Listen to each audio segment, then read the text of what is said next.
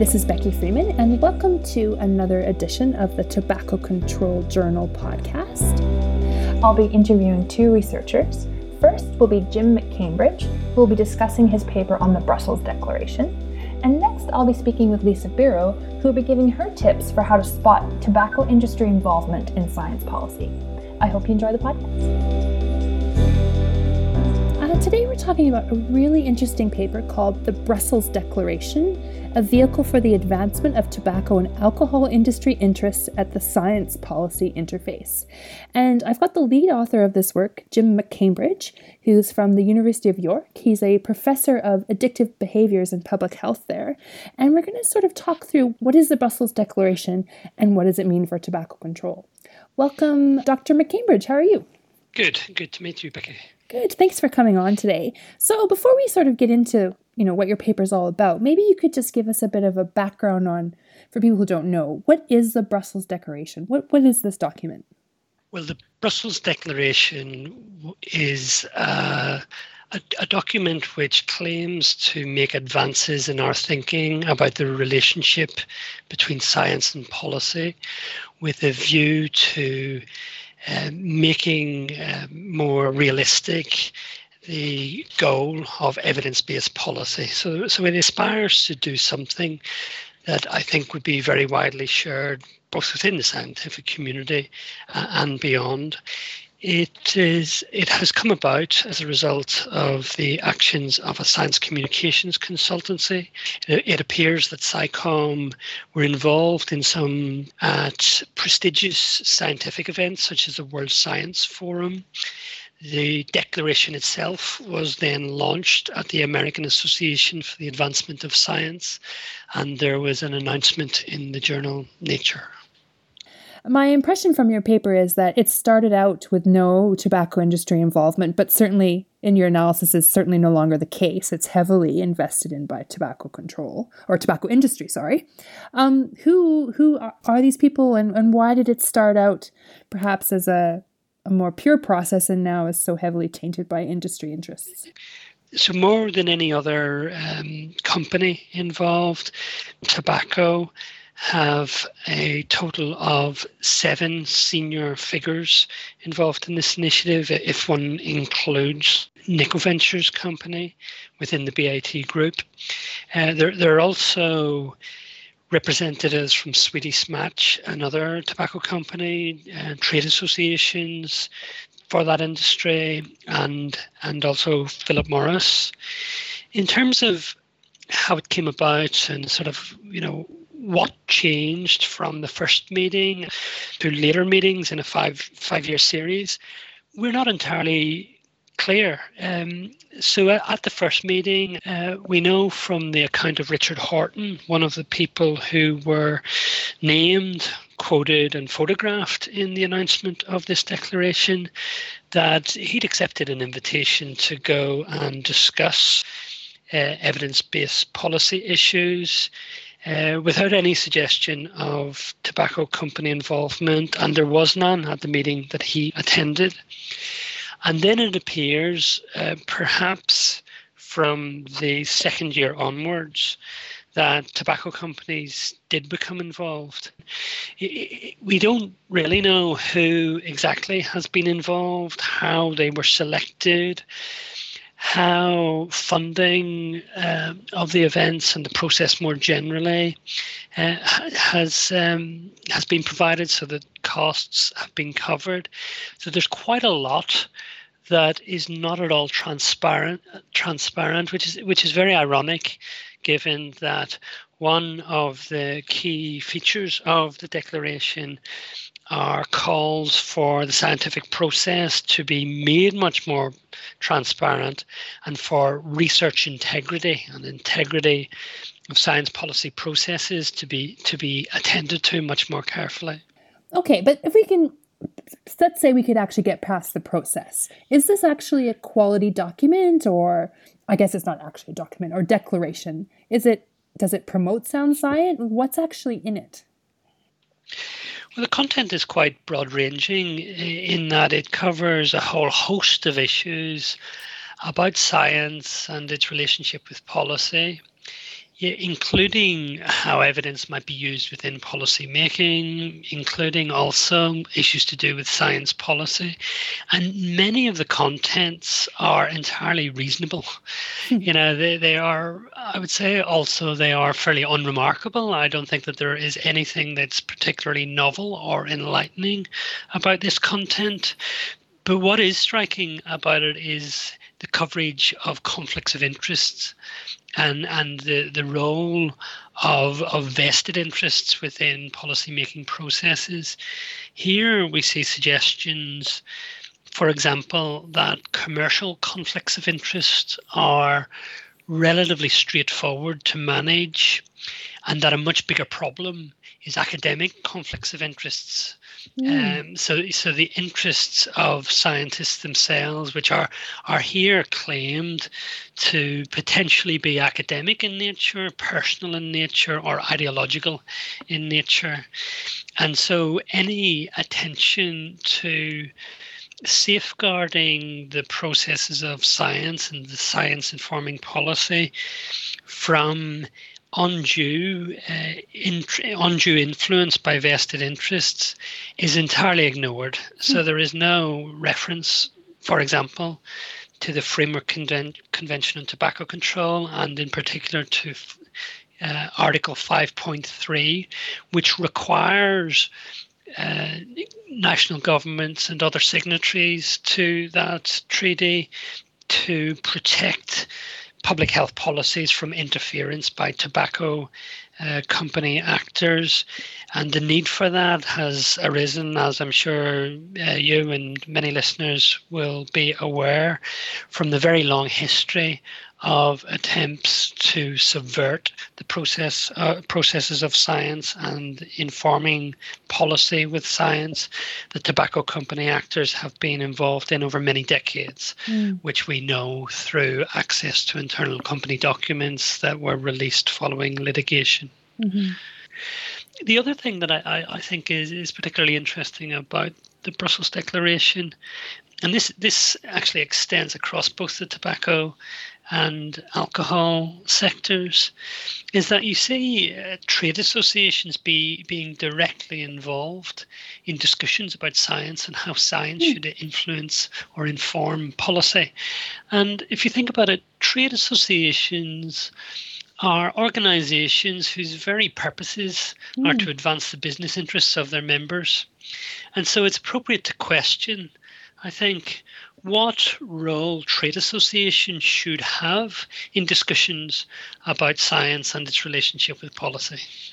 Absolutely. And that's an exceptional point. It's not just, to scientists who happen to have, different biases or different points of view. These are trade organizations. They have no stake or interest or history in science at all. And yet here they are, championing a Brussels Declaration all about science that suits their particular business partners. Well, I guess you raised these sort of 5 key ethical concerns that come out of this, particularly around, the lack of transparency, the blatant vested interests from, tobacco, alcohol, pharmaceutical, trade associations, that there's no rules of engagement with these harmful industries. We've got this increasing industry engagement in research. And finally, the influence on the Brussels Declaration in policy development. When you take all those things together, this paints a really bleak picture for this declaration. And I know it's far too soon to tell if it's had any impact on policy, but what should we be doing about this in public health? What's our solution? What's our approach? Well, I think ironically, the Brussels Declaration draws attention to the need to reaffirm what are core and foundational values in science to do with transparency and research integrity. So it is the norm that scientists make declarations of interests in respect of any work that they're doing that may in any way affect the content of the work being produced. Now, it is not, it has not been the norm within the process of developing the Brussels Declaration. So we found in any of the supporting documentation absolutely no declarations of interest whatsoever. So I think a good starting point would be requiring declarations of interest within policymaking to be a new norm, and for that to be extended to all parties involved in policymaking. Well, thank you so much for sharing your work with us. I think it's really interesting, and it's nice to talk to someone who is an expert in alcohol control who's sort of bringing that knowledge into tobacco control. So thank you so much.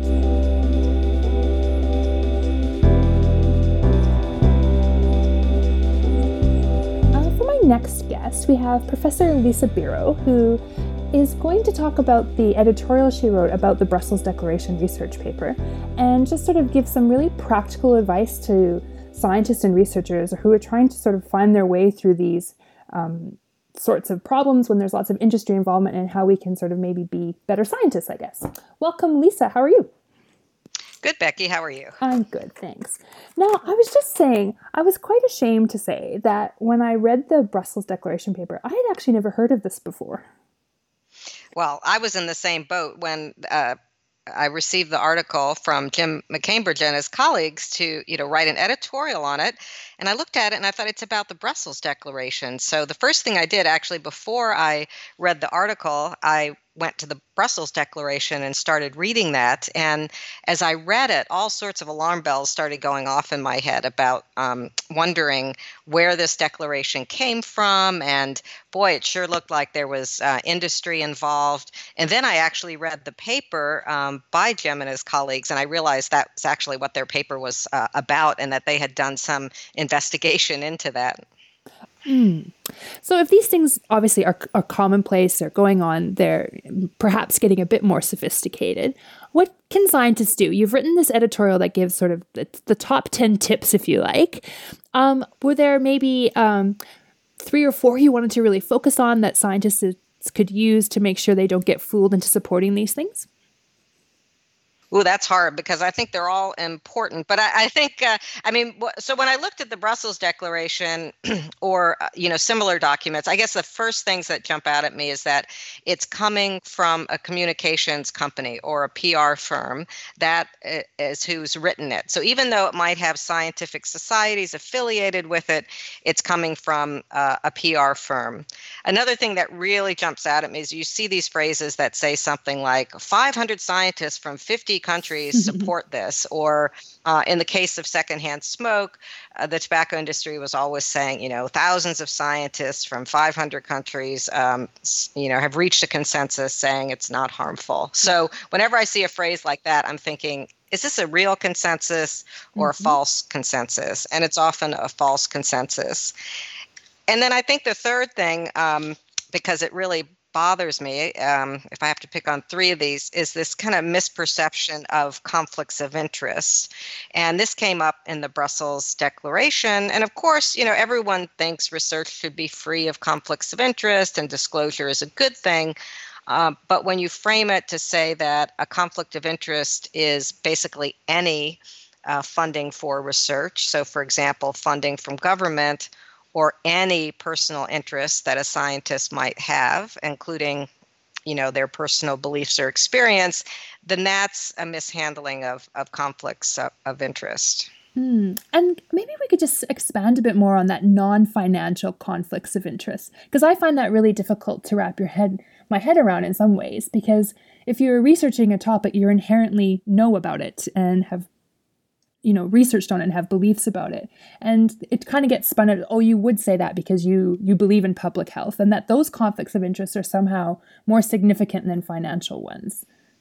Yeah, that's being perpetrated a lot. And I've written a few related articles on this topic lately. And I guess one view is that science is completely objective and scientists shouldn't bring any of their own personal beliefs to the table. But there's a vast body of literature in social science showing that science can never be completely objective, and that's not necessarily a bad thing. And so scientists may come from a certain discipline, they may have a history of working in a certain area, And that doesn't necessarily mean they're biased or that they have a conflict of interest. And in fact, many scientists, if you look at their record, they'll change their views, and that's documented in their academic publications. And it's not a conflict of interest because they don't really benefit personally from this. If a study is about a particular product and it's funded by the company that makes that product, it's a very clear conflict of interest, because if that product looks good, the money made based on that product goes right back into the sponsor's pocket. Exactly. And I mean, just to say one thing also, which I didn't mention, there's also a lot of evidence showing the impact of financial interest on research outcomes. And so by that, I mean, there's a lot of meta-research studies that have been done that show that even when you control for all of the methodological characteristics of a study, we still see that studies with a sponsor who could financially gain from the outcome are more likely to find an outcome favorable to the sponsor. And it has nothing to do with the methods of the study. So it's a bias. Now, my sort of your top 10 tips, I have to say my favorite was number 9. The language in the document is critical of scientists, but not of industry. Do you want to maybe just talk about how the Brussels Declaration was really centered on this premise that somehow scientists are completely aloof and arrogant? Yes, I love those terms, that scientists are aloof and arrogant. And basically, it was an accusation that scientists weren't engaging with important decisions that needed to be made, policy decisions that might involve science.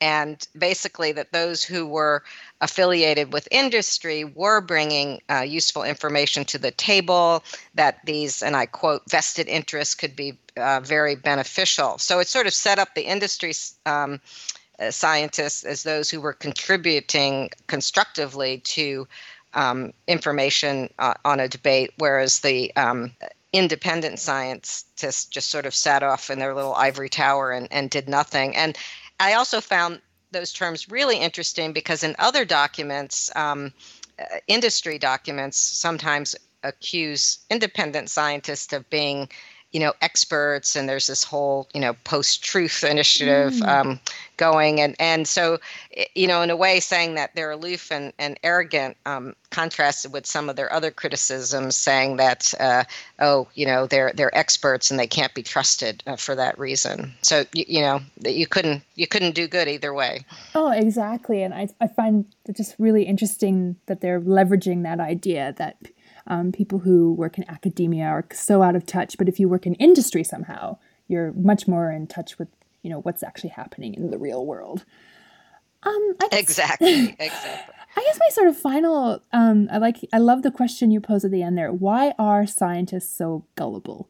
And I think that's a really great way to sort of maybe make a conclusion of how can we be less gullible? Well, I think, it's interesting because scientists are often very skeptical.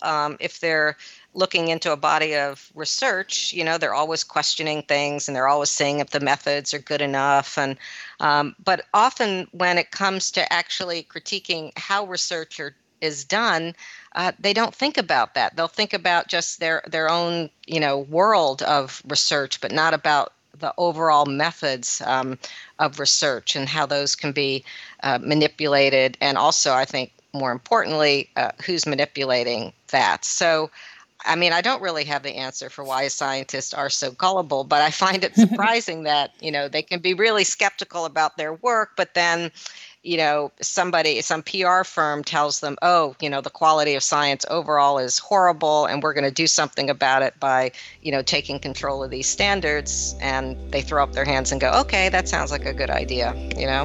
I don't know. Yeah. Obviously, to be continued and more work needs to be done. But thank you so much for talking with us today. Great. Thanks a lot, Becky. You too. Thanks so much to both of our guests, Jim and Lisa. Be sure to check out their research on the Tobacco Control website, which is tobaccocontrol.bmj.com. And of course, you're welcome to follow us on Twitter at TC_BMJ, and you'll be able to stay on top of all the latest publications and upcoming podcasts.